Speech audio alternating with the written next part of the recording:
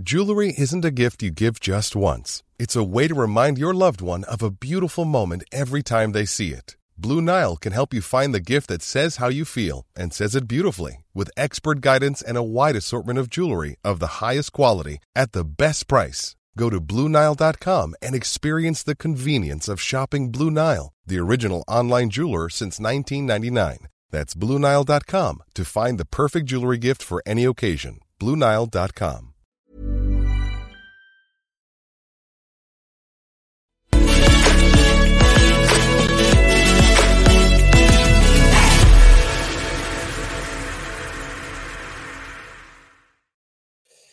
Hello. Sorry, let me just adjust my camera there. So I'm staring right down the barrel to speak to you all. Hello, welcome to the show. Well, okay, we've now had over a month of absolutely horrendous bloodshed, a terrible atrocity currently being committed against the people of Gaza.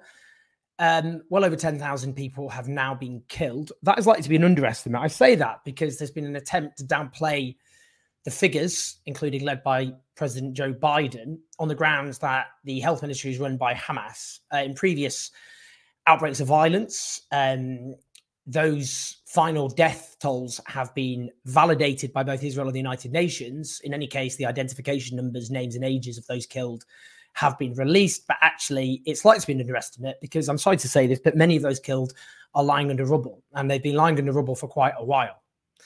And therefore, Euromed monitors based in Geneva, Euromed human rights monitors, believe the death toll is now well over 13,000. The IDF have actually been boasting and saying it's around 20,000. That was quoted in the Israeli press. In any case, a truly horrendous massacre is currently taking place in which vast numbers of innocent people are being killed. And they've been killed every single day, and they have been killed with the active support of the British government, the British opposition, and most of the British media. It is one of the most grotesque sights of my lifetime. It is important, as I've been doing, to elevate the voices we need to be hearing. And I hope you've been seeing many of the interviews I've been doing, whether that be with Palestinian voices, of course, Israeli peace activists, including a Refusnik soldier, who was imprisoned for refusing to serve in the army because of her courageous objection to the occupation. Here, Jewish peace activists, British Palestinian, American Palestinian activists. So it's important we hear those voices because they're being dehumanized, particularly Palestinian voices, I should say. And the dehumanization, the racist dehumanization of the Palestinians is not even subtle. It's not subtle. There is no attempt to pretend that Palestinian life has any equal worth whatsoever. I interviewed a Palestinian journalist this week. Some of you may have seen 23 members of his family killed by the Israeli army. I don't even know how it's humanly possible to grieve for 23 loved ones at the same time. I don't know how the brain has the capacity to grieve for 23 people who are in your family at the same time. Just don't know how that's possible. Those are the sorts of horrors which are now being suffered by Palestinians every single day. And that is happening on the basis of serious, multiple, egregious violations of international law, of the norms, the legal norms which govern warfare. As many of you have seen, I interviewed the UN Special Rapporteur on human rights in the occupied Palestinian territories, Francesca Albanese, and she went through in great detail why these are war crimes. And indeed, we have multiple experts warning of the threat of genocide. You have to listen to genocide scholars, UN special rapporteurs, and journalists who've gone through genocides, legal scholars when they warn of genocide. You don't just push that aside. This is a catastrophe of a sort which, well, it's difficult to put into words. And as I keep saying, the Israeli government and Israeli officials aren't being subtle. They're being very clear about their intentions when they quote genocidal passages from the Bible, when they call for the Gaza to be reduced to a city of tents, when they say they're fighting human animals, they're going to eliminate everything, when they talk about ethnically cleansing the Gaza Strip entirely, annexing its land, not subtle. If you were going to have a war crimes tribunal, you wouldn't have to sift through secret documents. You'd literally just have to listen to what they're saying. I say all this because there is an attempt in Britain, very cynical, very blatant, and, as I say, not subtle attempt to shift the moral outrage away from those who support this massacre, who feel morally exposed. Turns out lots of people, regardless of political persuasions, don't take that kindly to watching innocent children being blown apart by missiles on a daily basis. They're trying to say the real outrageous extremists are those opposed to war crimes, opposed to slaughtering children, opposed to wiping an entire area off the face of the map. Not the moderates are the people who support violating international law and raining hellfire down on innocent children. And that's why they're trying to ban the protests. And this idea that suddenly on Armistice Day we can't argue for an armistice, and apparently on Armistice Day, we all remember, of course, when Armistice Day previously fell on a Saturday, we were not allowed to do anything, and when actually what happens is you have a 2-minute silence and then life carries on as normal. Anyway, that's enough from me. I've left my guests waiting far too long. If you're watching live, do press like and subscribe. Do you keep the show on the road at patreon.com/showdoes84 as ever? Do you super chats, as I can see people doing, and I will get through those as best as I can. I'll go back to them very shortly. Let me bring in the brilliant June Pang from Liberty, who is obviously everyone will know about Liberty, human rights organisation, and you know the law when it comes to protests, for example. Thank you, June, by the way, for joining us. No worries, Al. Thanks so much for having me.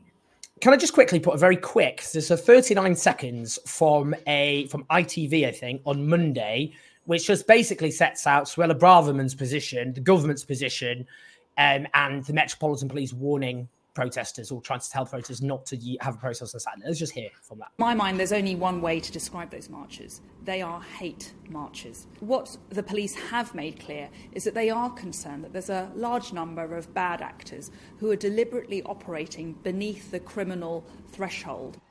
Today, senior Scotland Yard officers met with organisers of Saturday's planned protest and told them they were worried about breakaway groups intent on fuelling disorder. However, the campaigners declined to postpone the demo. In a direct message to the organisers tonight, police said, "Please, we ask you to urgently reconsider. It is not appropriate to hold any protests in London this weekend." So, Jude, just on that, that was on Monday, and actually the Metropolitan Police has so far declined to ban the protest. They did basically a statement saying we don't want you to do the protest. They haven't banned them, and they don't believe they have the legal position to do so. Can I just tell you what you just think, first of all, about the government's pressure on the Metropolitan Police, including Suella Braverman, the Home Secretary's rhetoric about the protests, and where you kind of just what you think about that context? Thank you so much, Owen, and thank you again for having me on. I think that the Home Secretary and indeed the Prime Minister's statements regarding Saturday's protest are incredibly dangerous and really should send a chill down everyone's spine who cares about civil liberties in this country. You have a situation here where the police have said that they don't have the necessary intelligence to kind of to mean that a ban is actually necessary. But continually, we have seen the government pile on the pressure, it seems, on the police to try and stop this march from happening. And I think that, not only does this impinge on the operational independence of the police, and I think we are seeing this tension play out even in the last 24 hours, but more broadly in the context of the government clamping down on freedom of expression, introducing anti-protest laws. This is something that should really worry us all.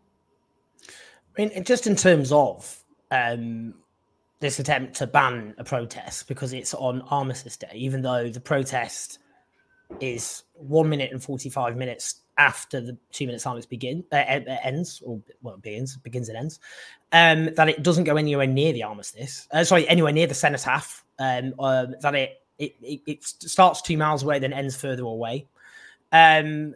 I mean, it's just that they're trying to produce a basis which is about kind of the potential for something for which there is no evidence. The idea that this would be an attempt to attack war memorials, and that's why it needs to be shut down, or violate the 2-minute silence when it doesn't. I mean, what do you just think, just in terms of the legal position of the legal footing of what they're trying to do here?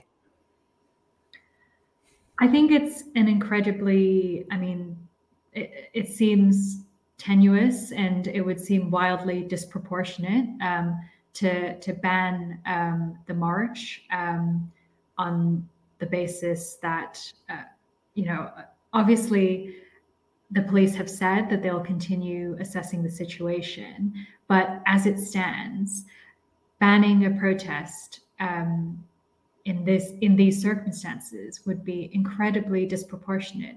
And of course, the protest organizers themselves have said repeatedly that, as you say, they're going nowhere near the cenotaph. They're marching a few hours afterwards. They've agreed a route that, they've publicized on their social media that, again, goes nowhere near the cenotaph. And so it's really, I think, difficult to see how a ban would be proportionate in these circumstances where the organizers have done, it seems, everything they can to ensure that it goes smoothly. And the police, of course, have a duty to facilitate the right to protest. And a ban should only be the last possible resort, at least, according to the law. So, I mean, if we think about the precedents for banning protests, because that has happened, and that's been the case, for example, with various far-right demonstrations, which has specifically often gone through. So, for example, the English Defence League seeking to march through a predominantly Muslim community. So you have had bans of protests before in very specific circumstances.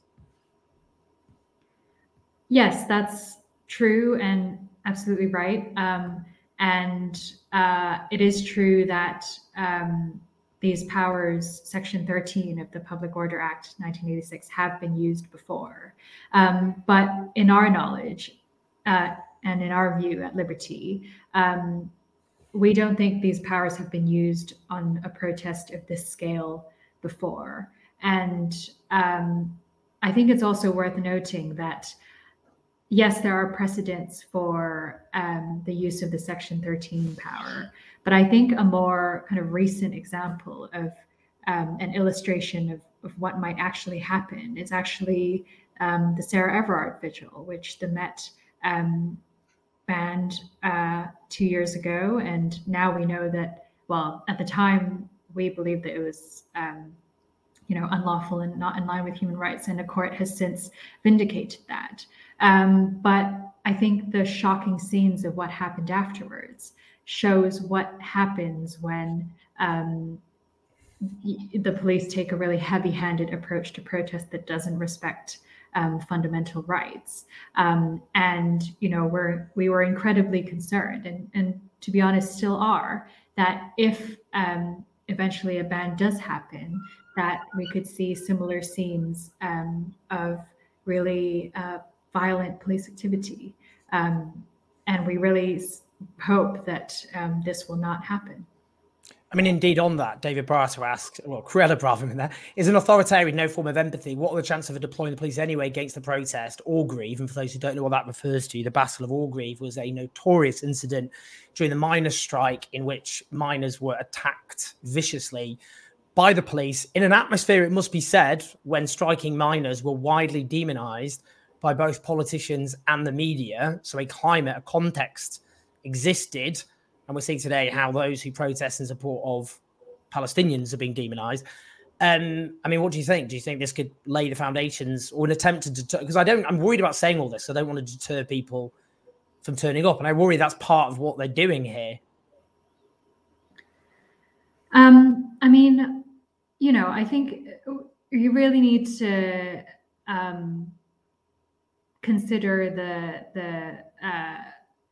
the fact that in previous weeks, I guess throughout the last month, the Home Secretary has made statements effectively encouraging the police to abuse and overextend in the exercise of their powers, to the extent that the Met actually had to issue a kind of correction or statement to say that, for example, no flying a Palestinian flag or is not in and of itself a criminal offense. And of course, there already have been arrests of previous protests, and I think what is really concerning, though, in light of the circumstances and the government pressure on the police throughout the last week, is that the protest may be policed incredibly heavily. And so it's really vital that people know their rights, but also know fundamentally that they do have the right to protest, and their rights have not changed in the last week. I mean, on that, the other thing I just want to ask is, we are hearing about far-right extremists who are seeking to mobilise their supporters. I would say that the government and the media have played a very dangerous game in whipping up hatred against those who protest against protest against what's happening to the Palestinian people. A lot of the far-right activists are echoing, frankly, a lot of what the government is saying about Palestinian protesters, and they've been given, basically, they're being legitimised. But that then they'll end up saying that because far-right activists are mobilising, that they're going to ban the protest on the basis of disorder. So they whip up far-right extremists who then mobilise people, and then they say, well, the danger of clashes means we'll ban the protest. What do you think? Is that a possible scenario? I think that it's obviously a really delicate situation. I think that the Home Secretary's statements have been, in our view, incredibly inflammatory in terms of calling, for example, the protests of the last few weeks hate marches. And what government should be doing at this point is leading clearly and responsibly, and not, trying to stoke up further division, which is what we fear that it has already done in its statements, but that a ban would definitely inflame should it actually happen. And we really hope that it won't. Jane, thank you so much for going through that. I think very carefully just explaining the legal position and also what the context, the broader context, what the government's been doing. Liberty do such fantastic work. Every time I write any article about the attack on the right to protest and the attack on our freedoms, which has been taking place over the last few years, often by people who claim that the threat to free speech comes from the left, when actually we have a government clamping down on our basic hard-won rights. So thank you, June. Honestly, I really, really appreciate it as ever. So thank you so much for joining us. And I'll speak to you soon. Thanks very much. Cheers. Take care. Thank you. Great stuff. We have, by the way, shortly joining us, Dr. Hosni Jarafi Mobini, who is an NHS anaesthetist, but also a former Labour councillor who resigned. I want to talk to her as well, because Imran Hussain, the former shadow minister for the New Deal for Working People, has resigned from the Labour front bench in protest at the refusal of the Labour leadership to support a ceasefire. And I hope that he is the first of many other front benchers to resign. I know of other front benchers who obviously are angry about the current position, and I hope that they will show courage and leadership in the same way Imran Hussain has and come out and resign. Just in terms of other super chats, this is an important point here. FSM is the dog. Don't forget the BBC flipping the coverage. What FSM is the dog is referring to there is the Battle of Orgreave again, when miners were attacked on horseback by the police. And this is an instructive example, which we should always be mindful of. The police were the aggressors. They charged on horseback against the miners, and they could have killed those miners. And people quite rightly draw a link between Orgreave and Hillsborough, in that the way the police were allowed to behave in South Yorkshire against striking miners Orgreave, the demonisation of working class people, miners, And then that provided a context for them to be attacked. And the BBC coverage made it look like the miners attacked the police because they put the footage in a different order. So just beware, that's how the media behave. I wrote about that actually at length in, I think, The Establishment a few years ago. But that is one example of how the media and the police work in tandem often when it comes to demonizing protesters. And there's lots of other very disturbing examples of that as well. David Brass said, well, we talk it, my expectations for Biden and Starmer were always pretty low, but wow, they're bad. Yeah, I keep saying that Joe Biden nearly came across, could nearly eked out the least bad US president since World War II, which actually, if you go through those presidents, because, the slaughter of Southeast Asia by democratic presidents who began all that, for example, in the 1960s. But nonetheless, he's not going to win that position, is he?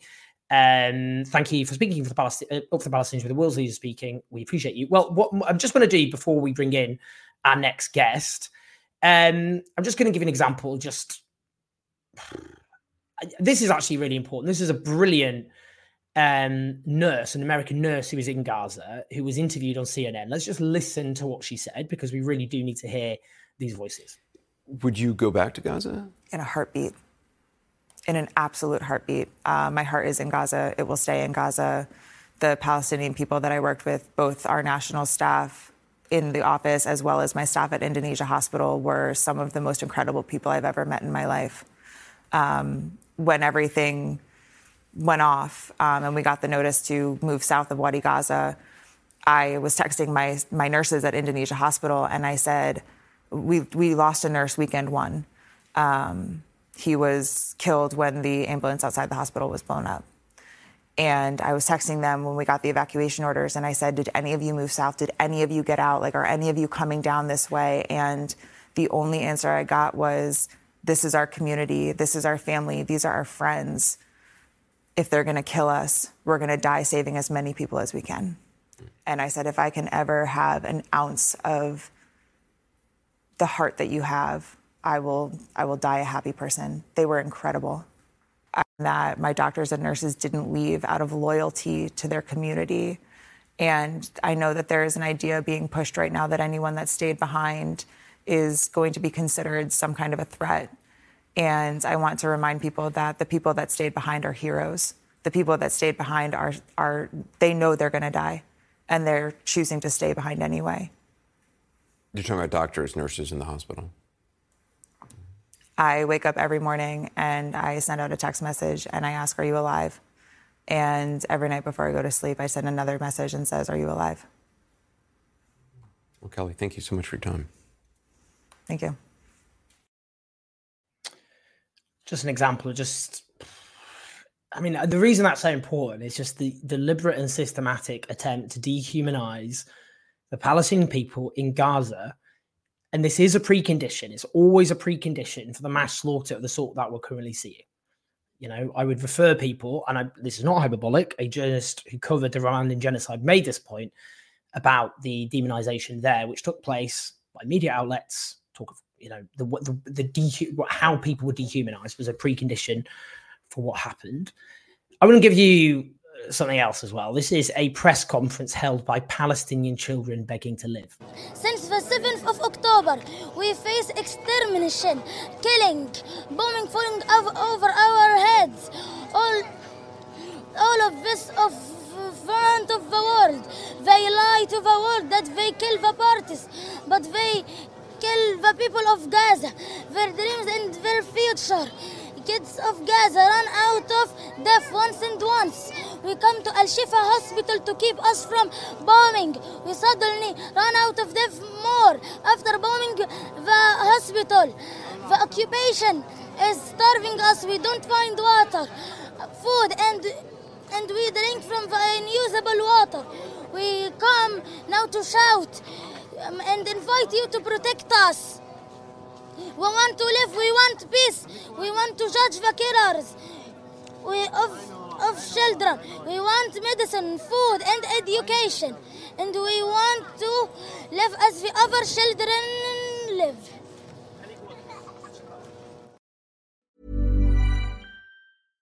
Hey, I'm Ryan Reynolds. At Mint Mobile, we like to do the opposite of what Big Wireless does. They charge you a lot, we charge you a little. So naturally, when they announced they'd be raising their prices due to inflation, we decided to deflate our prices due to not hating you. That's right. We're cutting the price of Mint Unlimited from $30 a month to just $15 a month. Give it a try at mintmobile.com/switch. $45 up front for 3 months plus taxes and fees. Promo rate for new customers for limited time. Unlimited more than 40 gigabytes per month. Slows full terms at mintmobile.com. This message comes from BOF sponsor eBay. You'll know real when you get it. It'll say eBay Authenticity Guarantee. And you'll feel it. Maybe it's a head-turning handbag, a watch that says it all, jewelry that makes you look like the gem, or sneakers and streetwear so fresh every step feels fly. eBay gets it. So look for the blue check mark next to that thing you love and be confident that every inch, stitch, sole, and logo is checked by experts. With eBay Authenticity Guarantee, you can trust that feeling of real is always in reach. Ensure your next purchase is the real deal. Visit ebay.com for terms.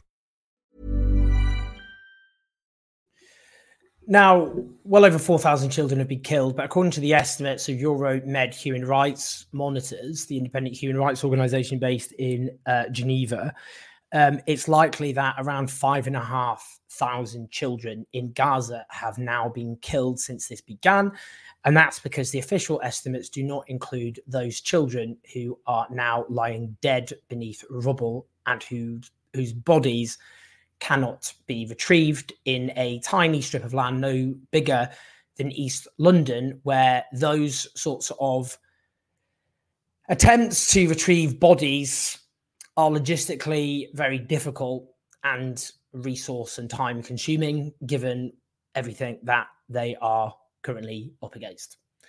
So I just think it's, again, important to, these are children. These are children like any other children, like children who many of you have parents or grandparents or have nephews and nieces like I do.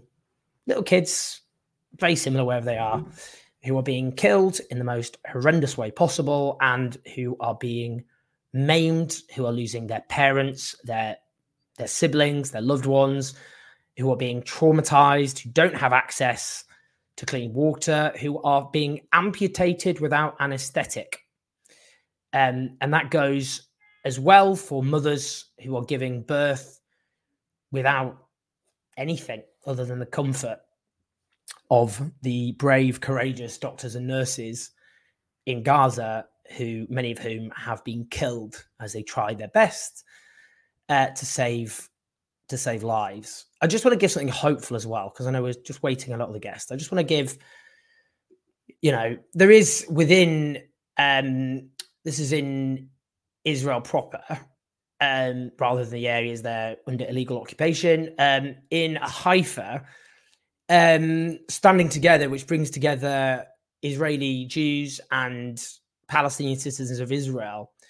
And this is a peace movement that brings these communities together. And I just want to show you, because I've interviewed Alon Lee. If you look up Alon Lee Green's interview with me, you'll see, because we do always have to talk about hope here. And the only hope that exists is a peaceful settlement, which provides security for Jews and Palestinians alike. And this peace movement is absolutely key to that possible future. So let's just listen. We just had an amazing event tonight with hundreds of Jewish and Arab Palestinian citizens coming together and speaking in a very direct way about an Israeli-Palestinian peace, about Jewish-Arab partnership, about resisting killing innocent children and people in Gaza. And this is the only way to create a different reality here. It's the only way to create a reality where we're not going from one war to the other, from one violent escalation to another violent escalation. We say to our government, stop leading us into more death. Start talking to us about life. The only way to achieve safety and security is by ending the occupation of millions of people in Palestine. And yes, we need to deal with Hamas, but we shouldn't threaten Hamas. And whenever we kill more innocent children, it strengthens the extremists like Hamas. So please, dear Israeli government, let us go in a different direction. Our way is the only way for peace, the only way for life.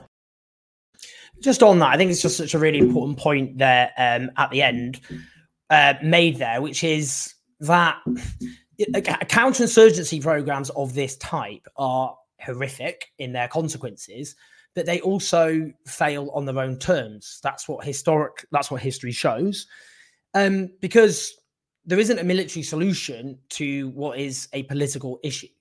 Hamas was strengthened in the first place for two main reasons. Firstly, the secular Palestinian liberation movements, Palestinian Liberation Organization, which gave up the armed struggle in the early 90s, ended up with nothing to show for it. And that obviously they were brutally undermined by Israel, who allowed them to have this diminished power, which they have in the West Bank, where they're allowed the most absurdly low powers because the West Bank is under occupation, Israeli occupation. And the desperation of the Palestinian people only grew, as well as the fact that, as Haaretz, the Israeli newspaper, has underlined, Benjamin Netanyahu encouraged and nurtured and supported Hamas on the basis it would divide the Palestinian movement, because there could never be an independent Palestine if you had divided rule, where you have Fatah, the secular movement in the West Bank, and Hamas in Gaza, where they're opponents, and therefore you have permanent division. And, you know, that is obviously a very important context. But the point is about these so-called counterinsurgency programs is what they do and what they're doing is brutalizing people. You leave huge numbers of people traumatized and furious. They watch their loved ones brutally slayed. They hold their dead children in their arms, and they do not end up concluding that submission to the state of Israel is something they will ever wish to do. Instead, they feel they want, often, I think revenge is the wrong word, but they obviously are far less likely or amenable to any idea of any sense of peace with Israel. Of course they wouldn't. Would you? Of course you wouldn't. I mean, that's why these counterinsurgency programs fail. And I am sick to death of having to listen to people who brought us, for example, Afghanistan, where we had a counterinsurgency program for 2 decades, which ended with the Taliban stronger than ever, acting as though they know what the hell they're talking about. Because there isn't the basis for this. Or what they did, for example, Al-Qaeda in Iraq, not even the same context. You know, Al-Qaeda in Iraq is not the same as a decades-long occupation and brutalization at the hands of one particular other state. But Al-Qaeda were put down by a so-called counterinsurgency program, the noughties. Do you know what happened? ISIS came along. They were even worse. People thought you couldn't get any worse than Al-Qaeda. Oops, that was unfortunate. Al-Qaeda thought ISIS were too extreme. We ended up with ISIS, and huge numbers of people died in the aftermath. That's what happens. I mean, when they say Hamas is ISIS, lack of imagination on their part, to say the least. Now, just quickly, we did have Hosni joining, a councillor, and I'm just checking because they haven't appeared. What I am, I'm about to. The reason we might have to wrap up earlier because she hasn't arrived is I've got to go on Sky News at 7 on Sophie Ridge's program. The last time I was on Sophie Ridge's program, I was on with Margaret Hodge at the beginning or towards the beginning of this nightmare. I'm sure some of you watched that particular incident unfold. This time I'm on with Liam Fox, who is a Conservative MP. If we probably do have to wrap up, but before I do want to say something about Saturday. They are trying to deter people from turning up. We need to be very clear about what's going on here. You know, firstly, they're trying to claim that the real moral disgrace is I think Hosni is about to join us quickly, by the way, so we'll have a few minutes with Hosni. The real moral disgraces are those who support or oppose a brutal massacre. And what they're trying to do is they know that the British government is complicit in what's happening. We arm and back Israel. And if Britain ends up being forced to shift its position, like Spain and Ireland, then that will encourage other governments to do the same.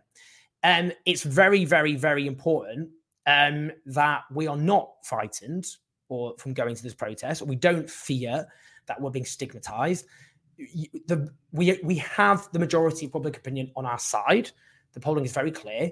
A large majority want a ceasefire, and a large majority do not support the horrors being unleashed against the Palestinian people in Gaza. It doesn't mean people were not horrified by what Hamas did on the 7th of October.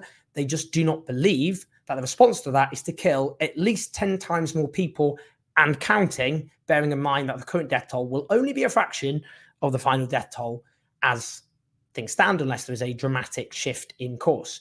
So it's so important that we all march together, that we rebut the lies. This is a march which begins at 12:45, nowhere near the 2-minute silence. It's marching nowhere near the cenotaph. It's marching from Hyde Park to the US Embassy.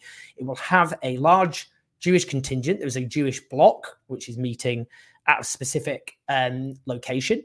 I've written a piece for The Guardian, by the way. If you go to the Guardian opinion website, I've written a piece just going through all this nonsense about Armistice Day as though, you know, it's disrespectful to the dead. Do you know what's disrespectful to the dead? Because using the dead, so I think of, for example, my great, you know, like lots of Brits, I lost relatives in both wars. My great-great-uncle was killed at the age of 19, mowed down on the Somme. My great-grandfather was died in the Royal Navy in 1942 in World War II, and is buried as well in the Commonwealth graves. My grandfather survived his boat being bombed twice in the Atlantic by the Nazis. He was part of the Merchant Navy, was second worst attrition after the RAF, which kept the country from being starved to death by the Nazis during World War II. He survived 10 days in an open boat. One of my great uncles has got a medal for his heroism. There's no disrespect to those people to demand an armistice on Armistice Day, or to remember all those who are being killed in war, and to stop other people from suffering the horrors of war. And actually, what's really disrespectful is this.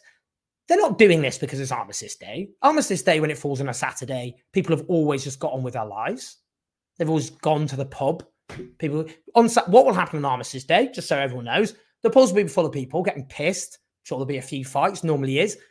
Clubs, nightclubs across the country, football games. They have football matches all the way through Saturday. Look through the fixtures, multiple football games going on. Again, the vast majority will be peaceful football fans. There'll be some trouble. There'll be some idiots. There always is when you get a large crowd. You wouldn't ban football matches on that basis, would you? Of course you wouldn't. So that life continues as normal, but they suddenly plucked out of their arses the idea that Armistice Day, you can't have a protest in support of peace, which is just a nonsense. And what they're doing is this. They just want to ban the protest because they don't like the message. They don't like what it's arguing for. So they're thinking, aha, we can use Armistice Day as an excuse. So what they're doing is disrespecting the dead. They're disrespecting the dead soldiers. They're using them as political props. They're hiding behind the dead in order to try and damage a movement arguing for peace and for the end of mass slaughter of children. It is so obvious and transparent. They're the disrespectful ones, and they're the ones who should be morally disgraced. Right, I think I'm going to have to wrap up just because I do have to go and do Sky News. Hosni was going to join us and said she's going to join us, but I just don't think we have time, unfortunately. But I will try and interview Hosni another time instead. Please like and subscribe. Got loads of interviews in the coming every day. We've got videos every day. Got loads of interviews coming up. So do hold on for those, including Palestinians, including we've got an Israeli soldier who was in Gaza in 2014, who opposes the war, and we'll speak through what's going.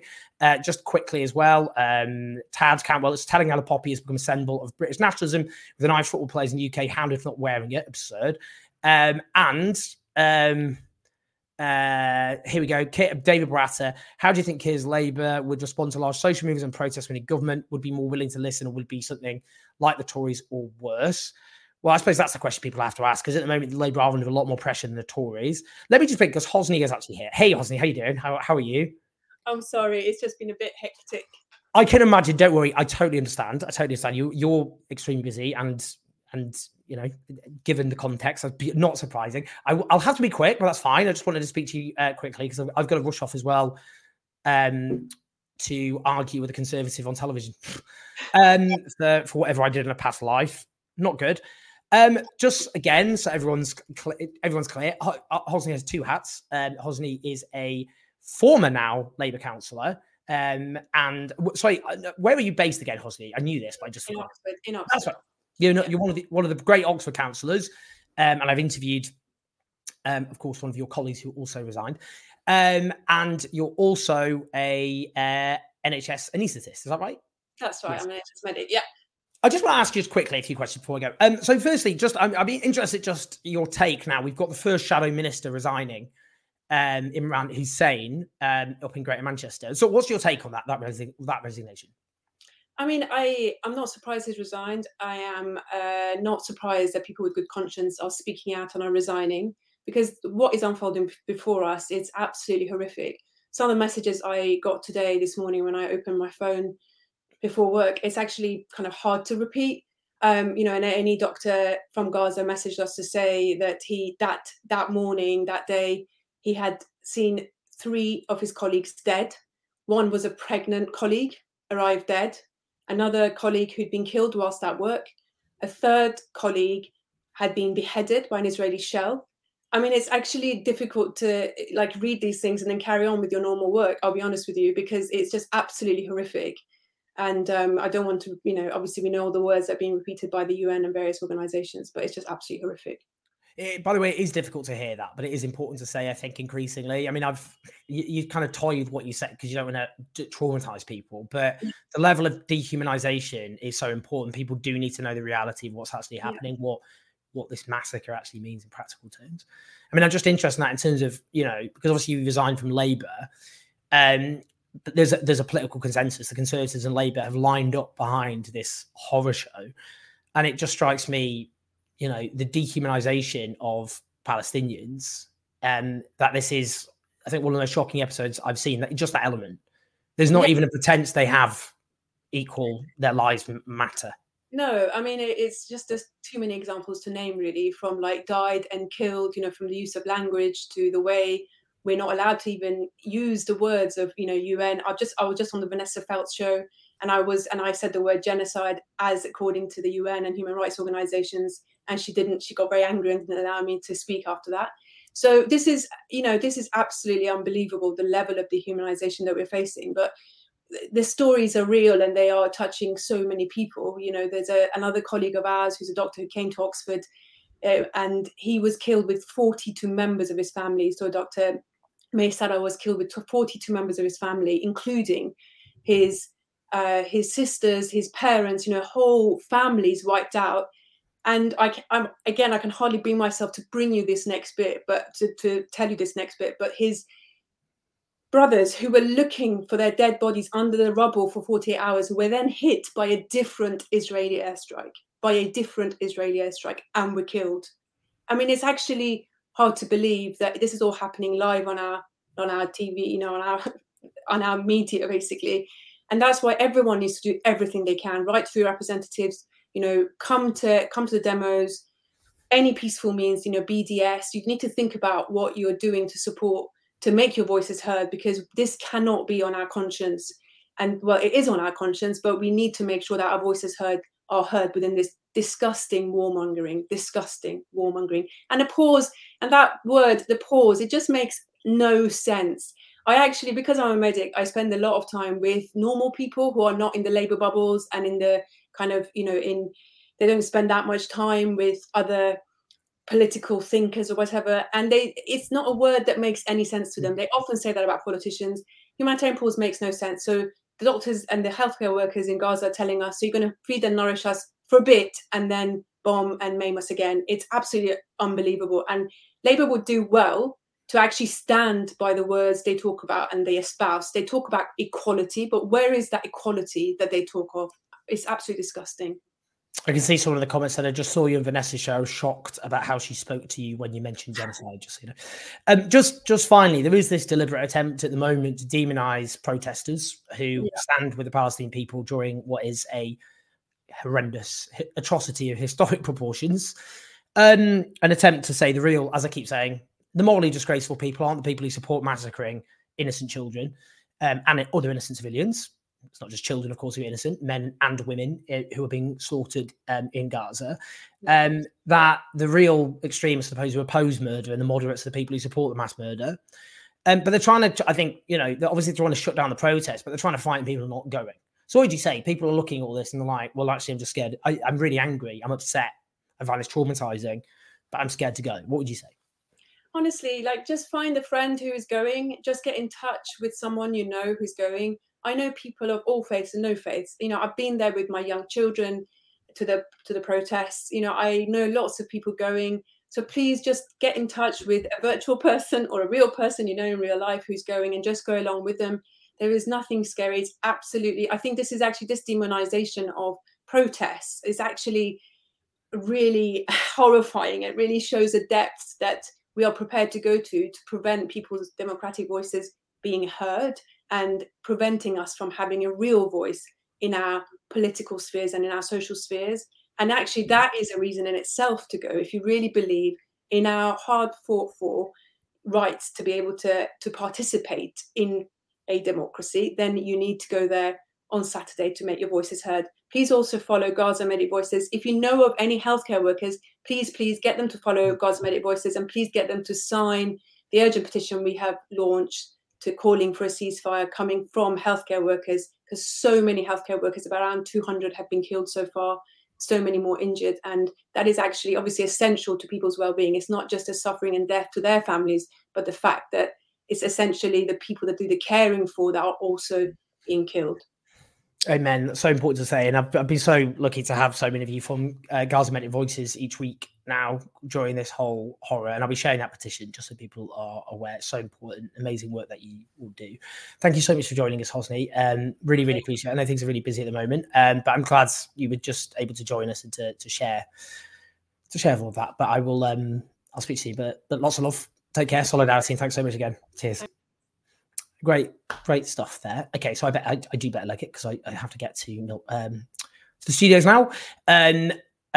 Just so people are aware, I'll be there at 7 till 8 with Liam Fox, and I will be doing Jeremy Vine or the Channel 5 shows with Alexis Conran. So the Alexis Conran show tomorrow at let me work it out. I think it's 12:30 on Channel 5 onwards, and I'm sure we'll be talking about this. And after the protest, I'll be in Good Morning Britain on Monday morning. So I'm sure we'll be talking a lot from 6:30 a.m. About the protests. But otherwise, I've got lots of videos and interviews coming up. Keep using your voices, everyone. It's really important. This is as important as it gets. And however horrible this is, we do have public opinion on our side. We just need to build that. And I just think as the atrocities and horrors become ever clearer to people,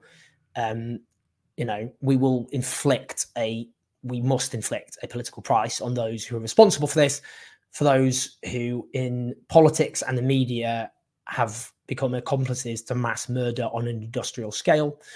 They didn't face accountability over the horrors of Iraq and Libya and Afghanistan. They walk from crime scene to crime scene, soaked in blood, asking for yet more blood. And every single time they deliver catastrophe. And suddenly they want us to believe this time will be different as they mow down innocent men, women, and children and wipe Gaza off the face of the earth. And they think that will provide peace and justice. It won't. And it will not do anything other than set the scene for even more horrors, not just now, but for generations to come. So it's important that we fight this. Okay. Press like and subscribe. Do share the video. It's great to get those voices out. As I say, I'll be back with videos all the way, pretty much every day. And yes, support some patreon.com/4. Thanks to on Super Chat, Tad Campbell, David Browater, Christine Bark, Elania Bisuti, FSM is the dog, Andy Ram. And if you are going to tune in on Sky News, I will see you in about 1 hour, 10 minutes. If you're watching live. Lots of love, everyone. Take care. Bye-bye.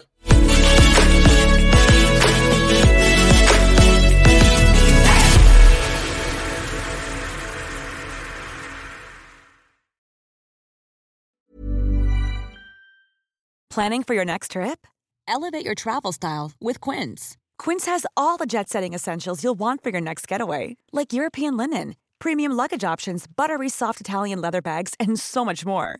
And is all priced at 50 to 80% less than similar brands. Plus, Quince only works with factories that use safe and ethical manufacturing practices. Pack your bags with high-quality essentials you'll be wearing for vacations to come with Quince. Go to quince.com/pack for free shipping and 365-day returns.